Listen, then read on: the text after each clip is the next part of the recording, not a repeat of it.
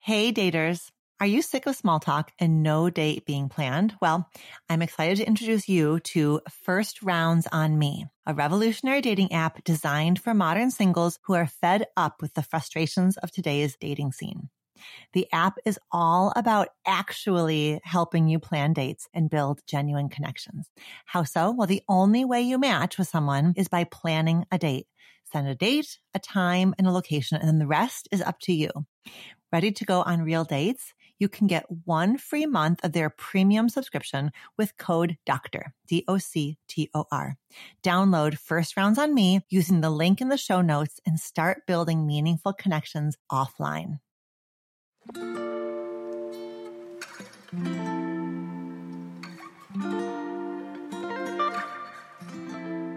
Hello and welcome to Reimagining Love. I'm Dr. Alexandra Solomon. Relationships have the power to wound us and the power to heal us. As a clinical psychologist, author, and professor at Northwestern University, I've devoted my life to studying intimate partnerships and family dynamics. On Reimagining Love, I'm here to translate complex clinical topics into tools and takeaways that you can use in your relationships today. If you're ready to develop relational self-awareness and create vibrant and loving relationships with the people who matter most to you, you've come to the right place. I'm so glad that you're here.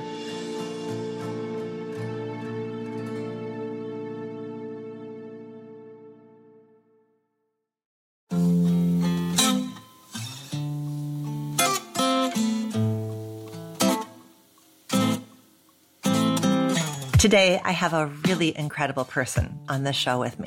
Maybe you've heard of her or read her wildly popular books, or perhaps this is the first time you're meeting her. My guest for today's Love Stories episode is Julie Lythcott-Haims. Julie's work encompasses writing, speaking, teaching, mentoring, and activism. She is the New York Times best-selling author of How to Raise an Adult, which gave rise to a much-loved TED Talk. Her second book is the critically acclaimed and award-winning prose poetry memoir, Real American, which illustrates her experiences as a Black and biracial person in white spaces. Her third book, Your Turn, How to Be an Adult, has been called a groundbreakingly frank guide to adulthood. And yes, I have already given copies to both of our emerging adult kids. Julie holds degrees from Stanford, Harvard Law, and California College of the Arts. She currently serves on the boards of Black Women's Health Imperative, Narrative Magazine, and on the board of trustees at California College of the Arts. I really loved getting to know Julie through this conversation as she shared a collection of stories about her life, her career journey, and where she derives her passion and energy for creating a more equitable and just world. I'm really grateful for the work that she's doing, and I cannot wait for you to get to know her as well.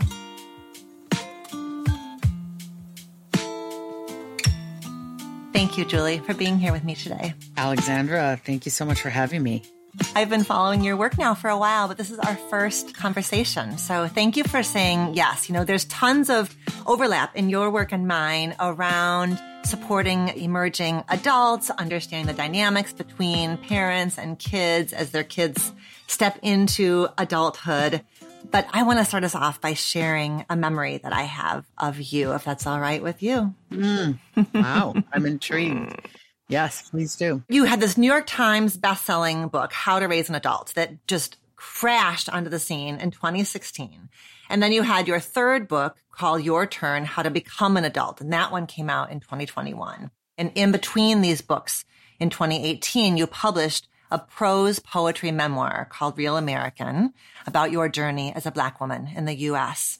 And I had a chance to sit front and center as you gave a book talk about Real American at the Zen Parenting Conference. And you held your notes in this leather-bound notebook in one hand, and you used your other hand to gesture and guide us through this talk.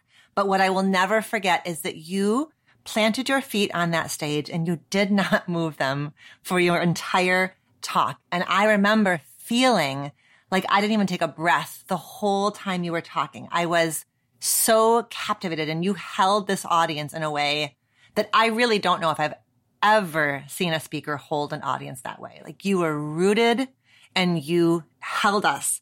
And I just want to start by celebrating you and celebrating your path and your journey that led you to a place where you can do what you do. That is such a beautiful compliment, and I'm taking it in. I'm remembering the Zen Parenting Conference. I remember that conference and being with Real American, which is my memoir on being Black and biracial in white spaces, is always a very vulnerable offering. I'm taking a lot of chances that people are going to carefully listen, are going to be with me, are going to stay with me, are going to go with me in the direction my stories are trying to take them. And, there's always the potential that somebody's not going to like what I'm saying or disagree with it. I've had people say, she's lying when I tell stories about my experience as a Black person. And it's always risky.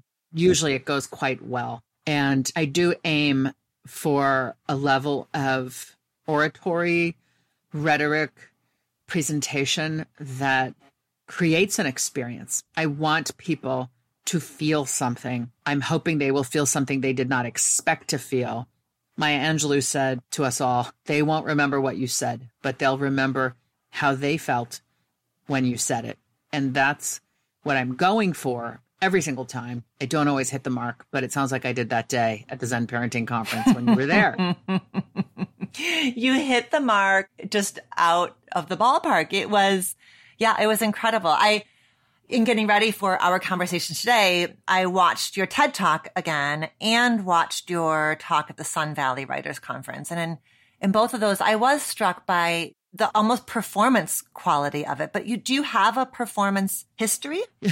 Well, I'm a lawyer. How do you do that? Where does that come from is, I guess, my question. Well, I think I was always a theater kid. I enjoyed theater as an elementary schooler and junior high kid, high school kid, college kid, law school. I was even in our law school musical.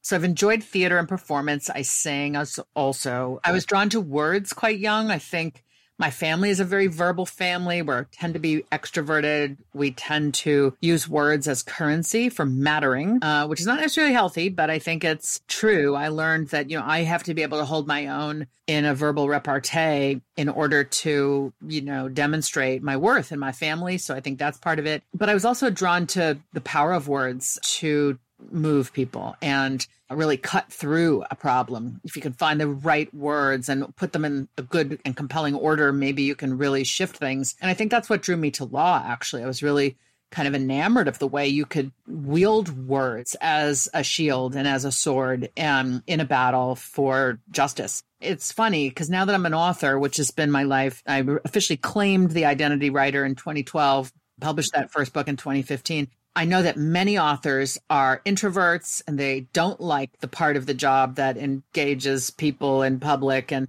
that's the part that's relatively easy for me. I mean, it's not to say I take it lightly. I always really prepare and I really summon the courage to get on stage and do the thing.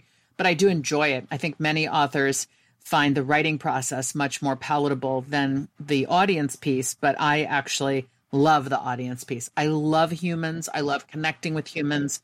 I love trying to deliver an experience that is ultimately me saying, we are in this together. This is some shit, but it's our shit and we're going to deal with it. I'm going to hold space for you as you hold space for me by just being here. And yeah, I really do enjoy it. That's what, one of the things I wanted to talk to you about was in your first book, How to Raise an Adult. You said before we started taping, you said, I'm not a parenting expert. And I can see how with the success of that book, that was the lane that you were put in. But even in that book, you don't write the way that most parenting experts write. You really do say, listen, y'all, we're in some shit and let's look around and see how we got here. And I think the way you present this idea, which comes from your experience spending a decade at Stanford as the dean of freshmen and undergraduate advising, you saw a kind of parenting that troubled you. But writing to parents, it's really dicey, right? We parents can get our hackles up pretty quickly and pretty easily. And then you have a way of calling us in, calling us forward. It's gentle, but you don't cut us any corners, right? It's gentle, but you're like, we're here and we're looking at this. I guess maybe you do that because of what you just said, that you love humans and you're in it with us. But tell us more about how Yeah, I appreciate the characterization as gentle, but no corners cut or, really calling people in. I don't think I'm gentle. I think I'm blunt and frank, but compassionate. So I think the compassionate smoothing of the blunt frankness is maybe what you're calling gentle.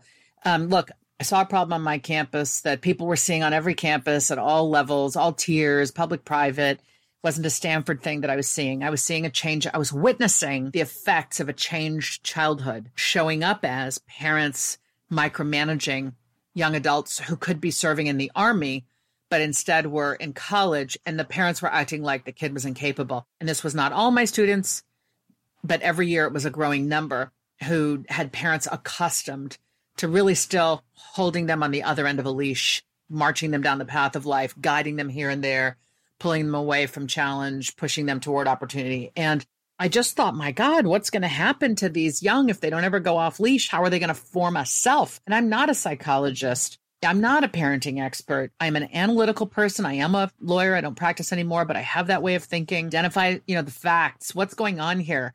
What can we trace it back to historically? What theories are out there suggesting what might be at the root of this? So I pulled together a book to really tell a story about how childhood had changed and the effects of those changes on young people. And I also found myself rather bewildered to discover really 7 years into my critique of other people, which I began critiquing this concept in 2002. By 2009, well before my book came out, I came home for dinner with my kids who were 10 and 8, and I leaned over my 10-year-old son's plate and began cutting his meat. And that is when I knew, oh shit, I'm one of them.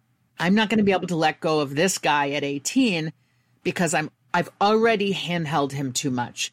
That is, I knew there are so many skills a kid has to develop between cutting food and being able to be independent and self-reliant at 18.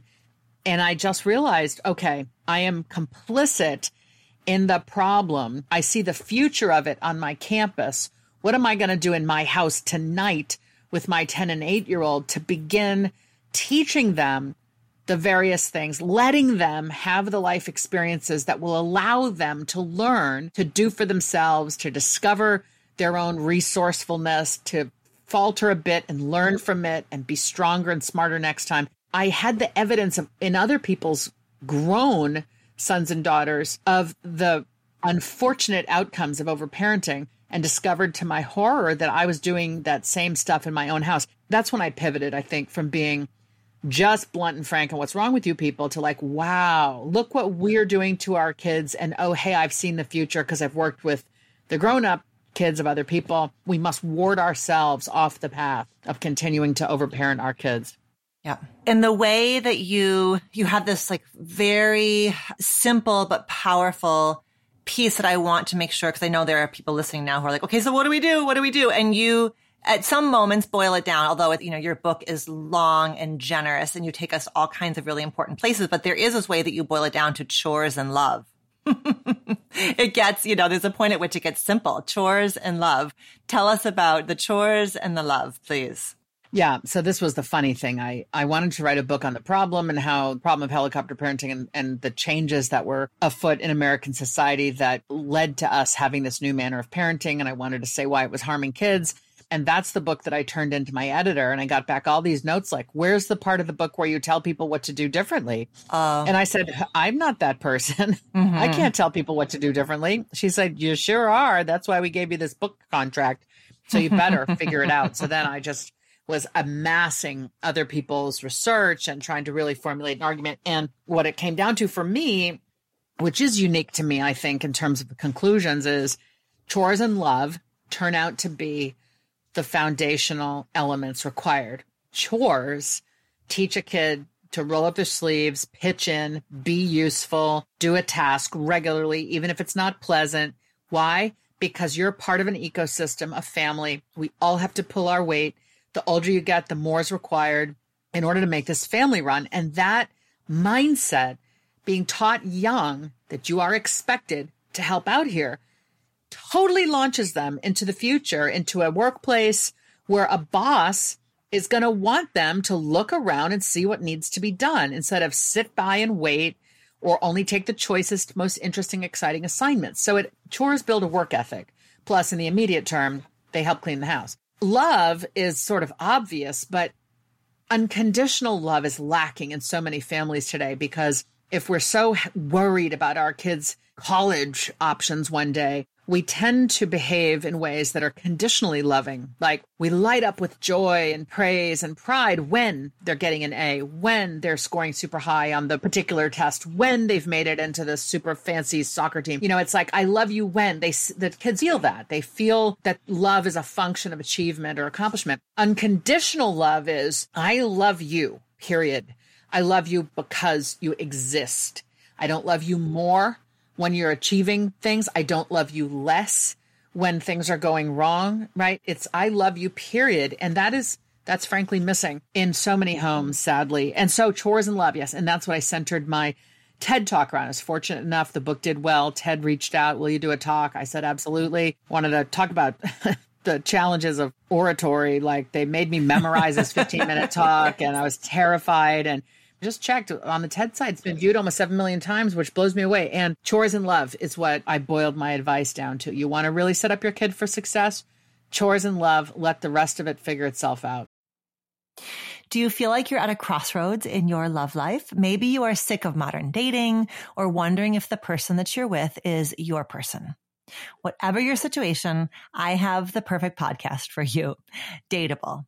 Dateable is your insider's look into modern dating, hosted by Julie Lythcott-Haims and Yue Xu. Julie and Yue bring a sense of humor to their insightful explorations of all things dating, turning matches into actual dates, the psychology of relationships, red flags, attachment styles, and so much more. I am proud to have been a guest on their podcast 3 times. So if you're looking for a great starting point, check out my latest episode with them, When You're Ready and They're Not. I'll put a link at the bottom of the show notes. Wherever you start, this podcast is going to help you feel inspired to date differently and create a love life that works for you. Subscribe to Dateable wherever you get your podcasts. You write in the book about how it feels like showing up for your kids, doing all these things, making sure they're in the quote unquote right preschool, the right extracurriculars, the what you call the checklist childhood feels like love. Being there feels like love. And I think the framing of it as actually what we're teaching them is conditional love. Like that's, I think, what holds the power to break through the mindset, because the mindset is so seductive. It feels very confusing. Like all of the things we do, including sparing kids from chores so that they can do all these other things. So they have the time and energy for these things that we think count, actually ends up reinforcing the idea that you're only worthy when you're achieving. So it's, Michaeline Duclef, who's an NPR journalist, investigative journalist, wrote a beautiful book, Hunt, Gather, Parent. And in it, she took her 2 or 3-year-old on her back in a backpack to visit people in the Arctic Circle, Inuit people, folks in Tanzania, Arabi people, and people in the Yucatan Peninsula. So indigenous cultures, very old cultures where kids are strong, kind, competent, confident. And she went in search of why and learned so many lessons. And along the way, they were giving her feedback about how she was parenting her own kid, Rosie, who was on her back in this backpack, having tantrums and falling apart.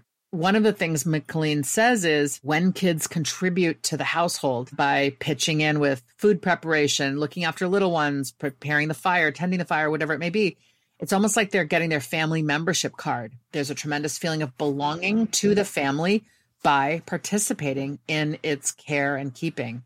beautiful. While on the subject of family, I wonder if we could spend a little bit of time talking about your family. We get these really powerful windows into your experiences of love in the family that you grew up in the family that you created in the book Real American. And one of the passages in Real American is, well, many of them are about your father, but there's one about your father that I had asked you ahead of time if you would perhaps indulge us in reading. How do you feel about sharing with us a little bit about? I would love to.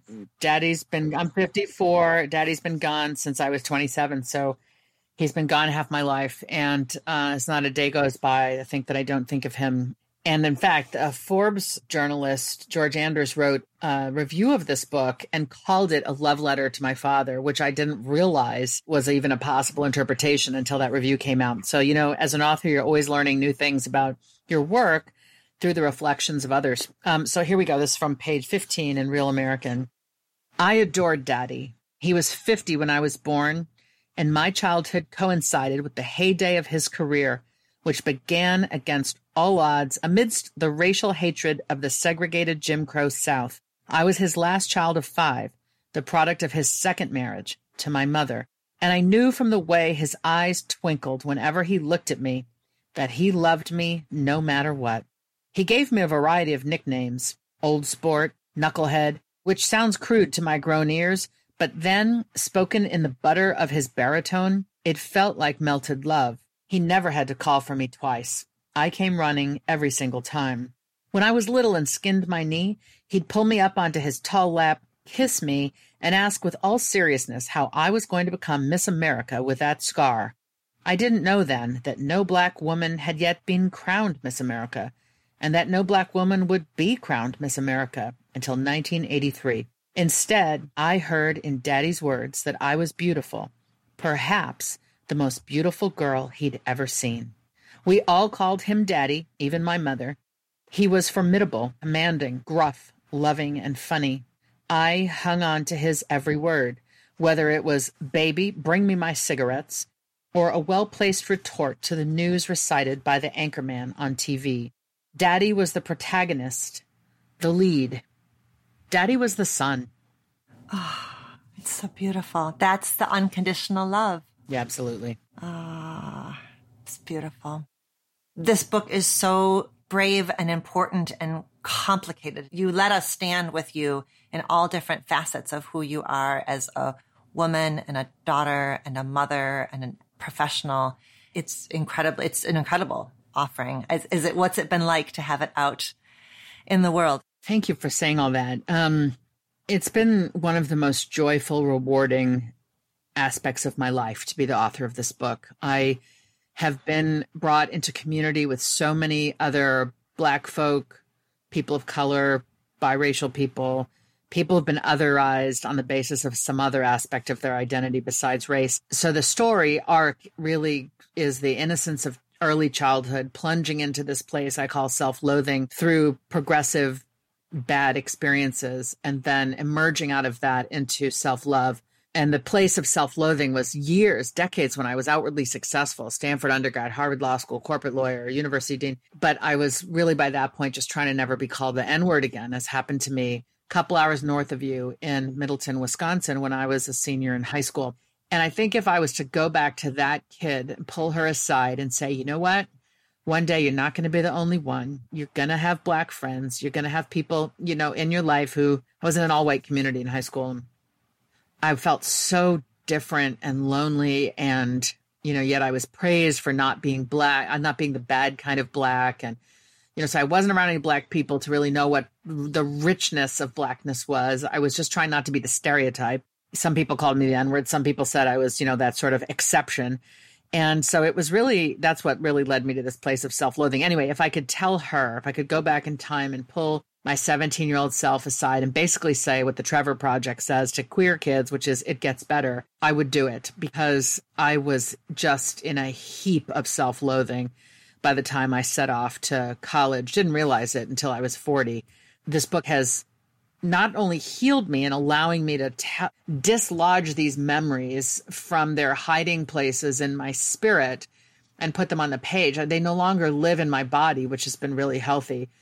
But sharing them has brought me into community with people who will hold my hand and look me in the eye as tears fill their eyes. And they'll say, thank you for telling my story. I'm putting voice to things that many, many people experience and have kept inside. And to just be able to hold that space, to have created something that is of use to other people on their journey, that's what brings me joy.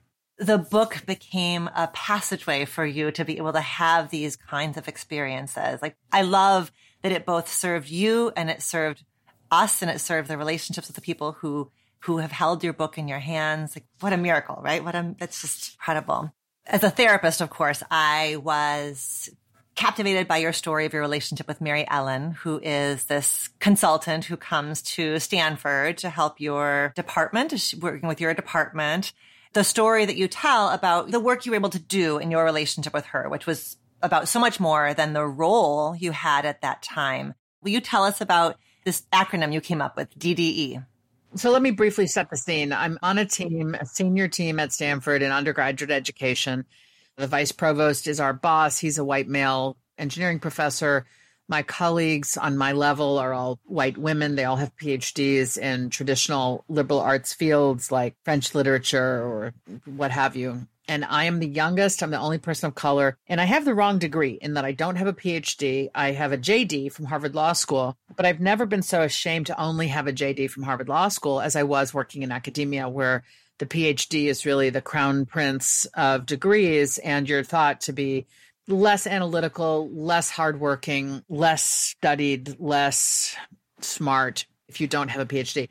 Ironically, the law professors also typically only have JDs. But anyway, so I have the wrong degree. I'm young and I'm of color. And this coach is brought in to help us improve our team dynamics. And I feel like I'm really crushing it. I feel like I'm doing a great job.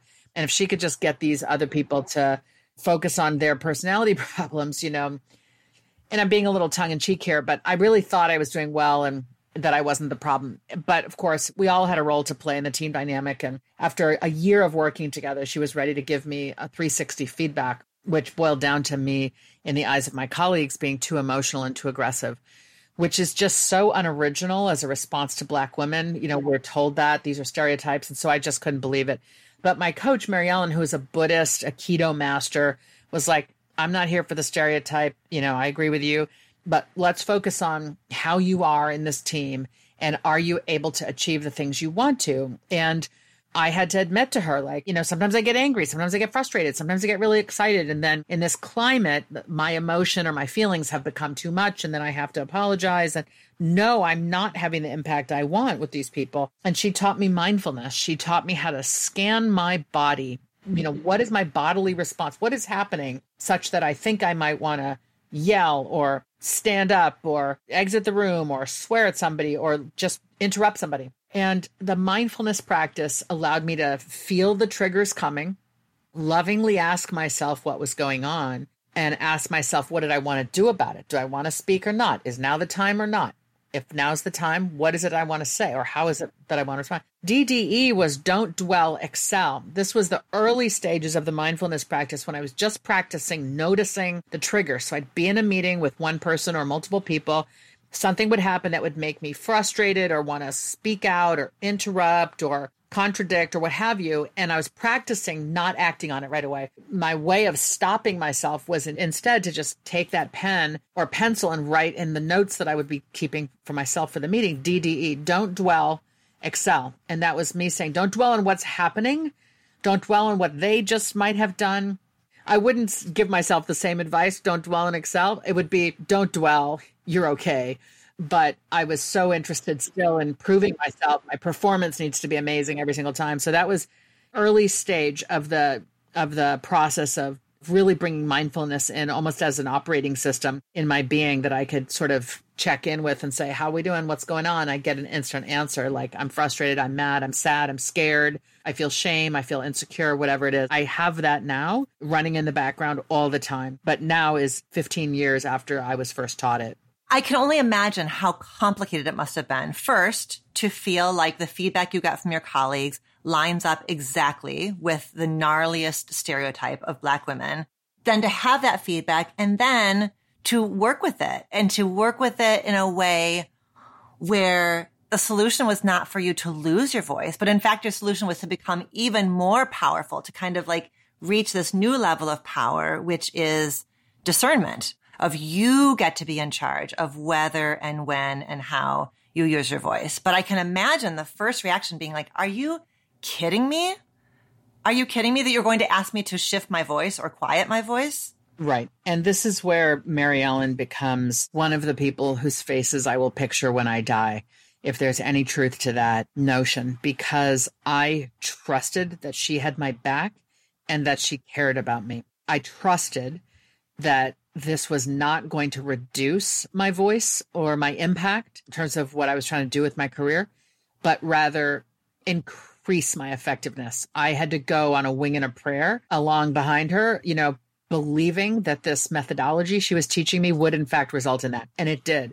But in the beginning, just speaking less, being less loud, interrupting less, being less extroverted in the process of examining what's animating all of these reactions, I really did feel that I was pulling back and putting myself in the corner. But it didn't take long for me to learn that, wait a minute, when I speak less, choose my words and my moment, then I can really have the kind of impact that I'm trying to have. Oh, it's amazing, right? These people who just are our guides at different moments in our lives. Speaking of your voice and your impact, your next version of yourself is you are running for city council in Palo Alto. Like, tell me about that. How is that going? Where does that come from? What do you want to share about that bold choice? Well, thanks for the opportunity. Yeah, I live here in Palo Alto, the heart of Silicon Valley. We have a 7-person council and 3 open seats this fall, November, and I'm running for one of them. There are 7 people running, so it's going to be quite a fight. This is my response, frankly, to the fear that I have felt since the Trump takeover of America, where so many things that I've cherished and frankly taken for granted, like Roe versus Wade and voting rights and belief in the validity of elections and a sense of what are facts and what are lies, fundamental. It's like a tectonic shift. It's like an earthquake has happened right in the middle of our society. And some of us are on the left side of that crack and some of us are on the right. And it's just devastating. So, of course, this is not news to anybody. I'm just saying my feelings have been really feelings of fear, temptations to flee. I've Googled how do you get a Canadian passport, which, reflects my privilege as an upper middle class person who can contemplate packing up and leaving. I've also been just sort of blissfully a little depressed, I think, can you be blissfully depressed? Like just in my backyard, writing, being on podcasts, speaking from Zoom in my backyard and not having to interact with the world in the pandemic. And I finally realized, wait a minute, we have seemingly intractable problems like America right here in Palo Alto, but maybe they're not intractable. Maybe if the right people work hard enough and are thoughtful enough and can broker some kind of compromise, we can address our biggest issue, which is we don't have enough houses. We have not enough houses. Our houses are expensive. Whether you're renting or buying, you can't afford to live here.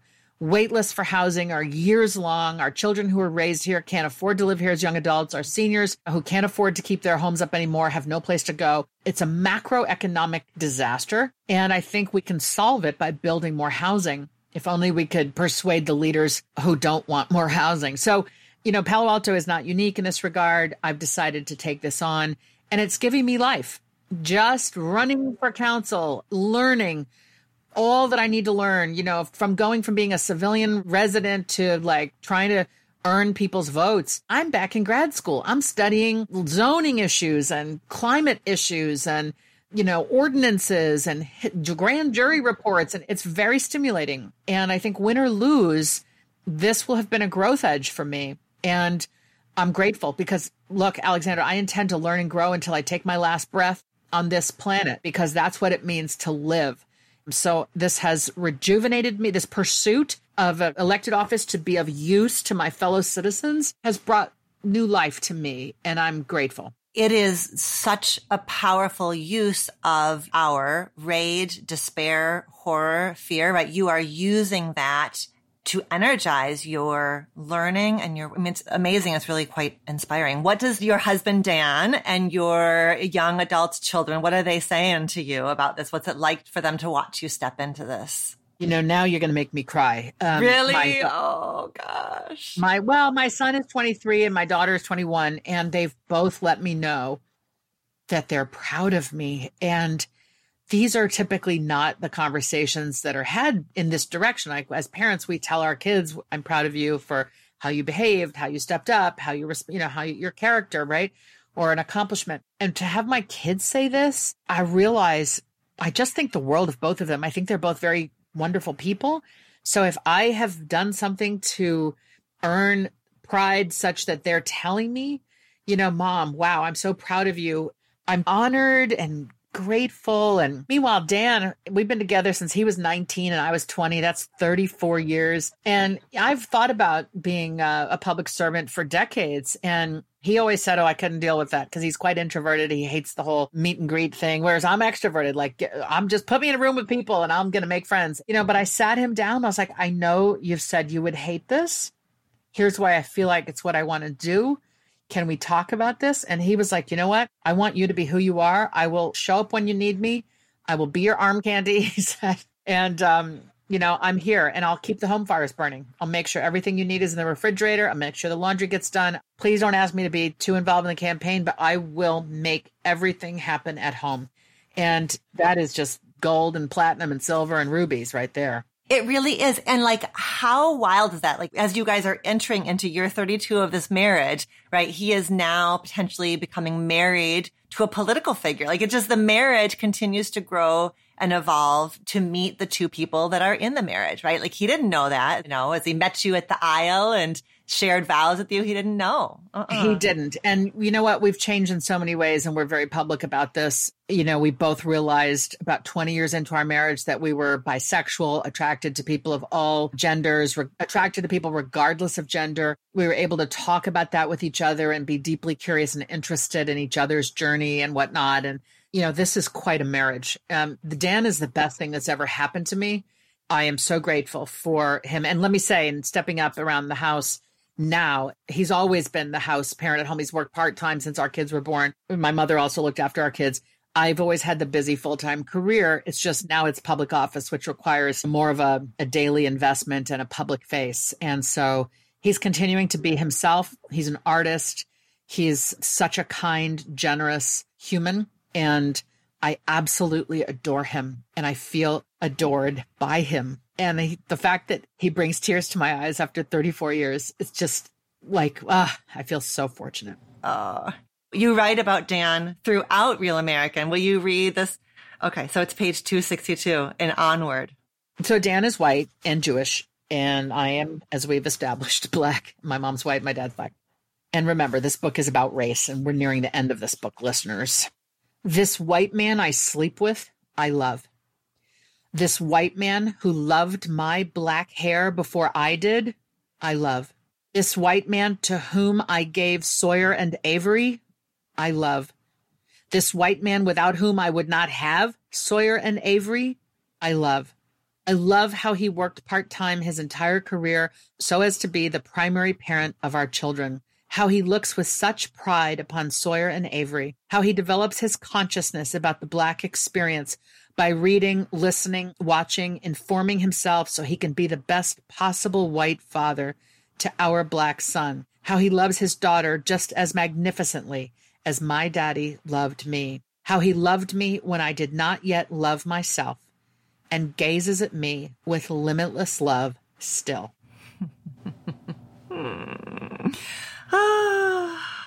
One of the pieces that you write about, and also there's an article on today.com where you write about this, having biracial children, you and Dan. Daughter, Avery, is more phenotypically white, and your son, Sawyer, is more phenotypically Black. And there's just so much nuance around that, around how, that's what you're addressing here when you say the white father to our Black son. Of course, both of your children are biracial, but it has taken on different elements and dynamics based on, how the world codes them and reads them. That's right. And by this point in the book, I've kind of laid that out. So yes, my daughter identifies as multiracial and my son identifies as Black. And I think for him, that's in response to how he is perceived by the world.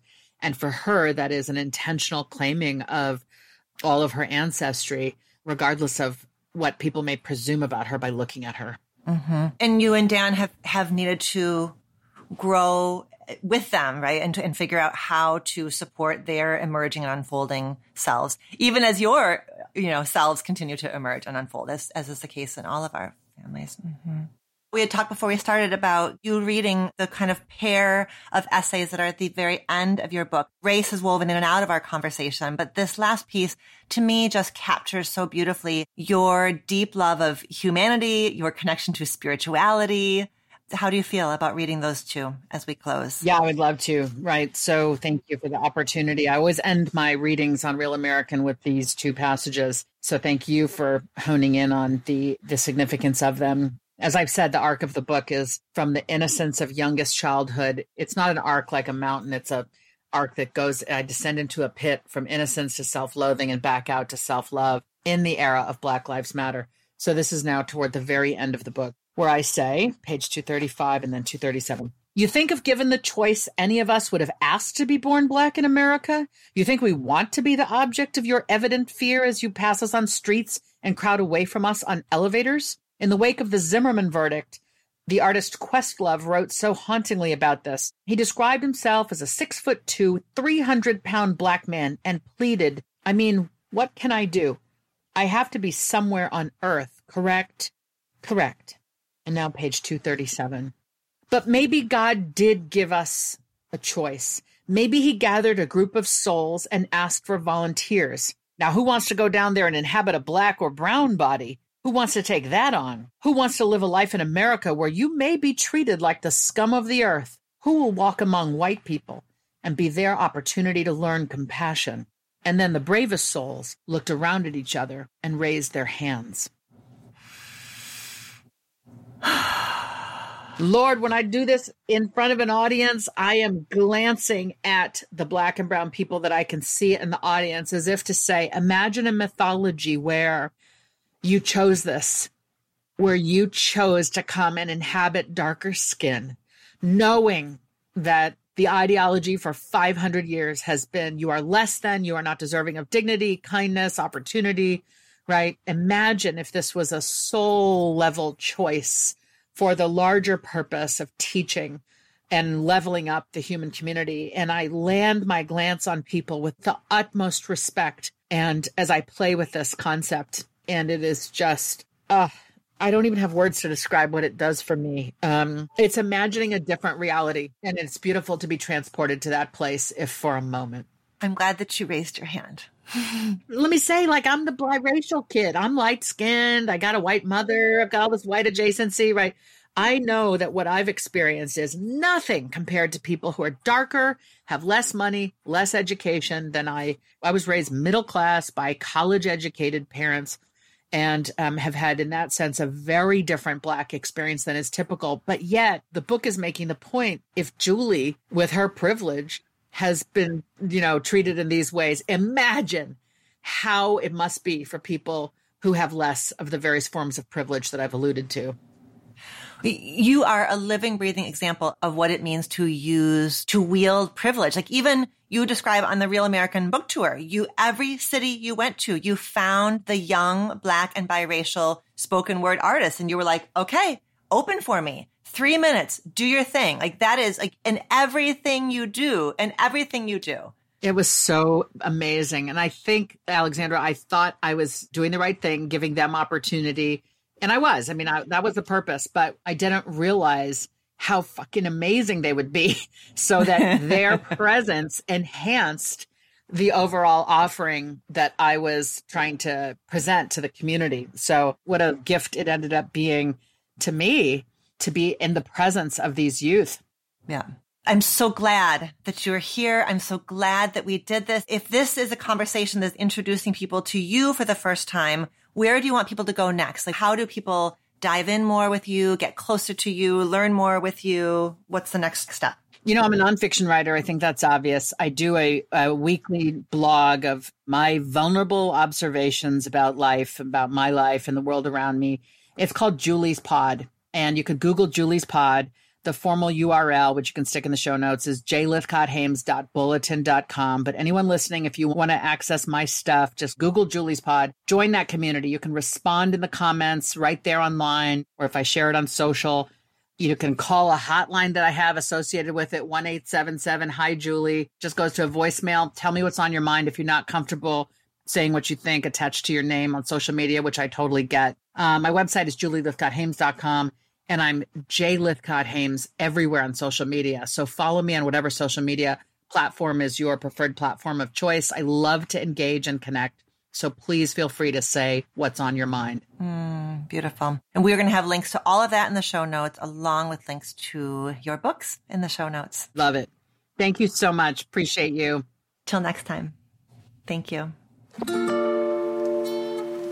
Thank you so much, Julie, for sharing your wonderful story on reimagining love. I'm so inspired by the expansiveness of Julie's work, and I can't wait to see what she does next.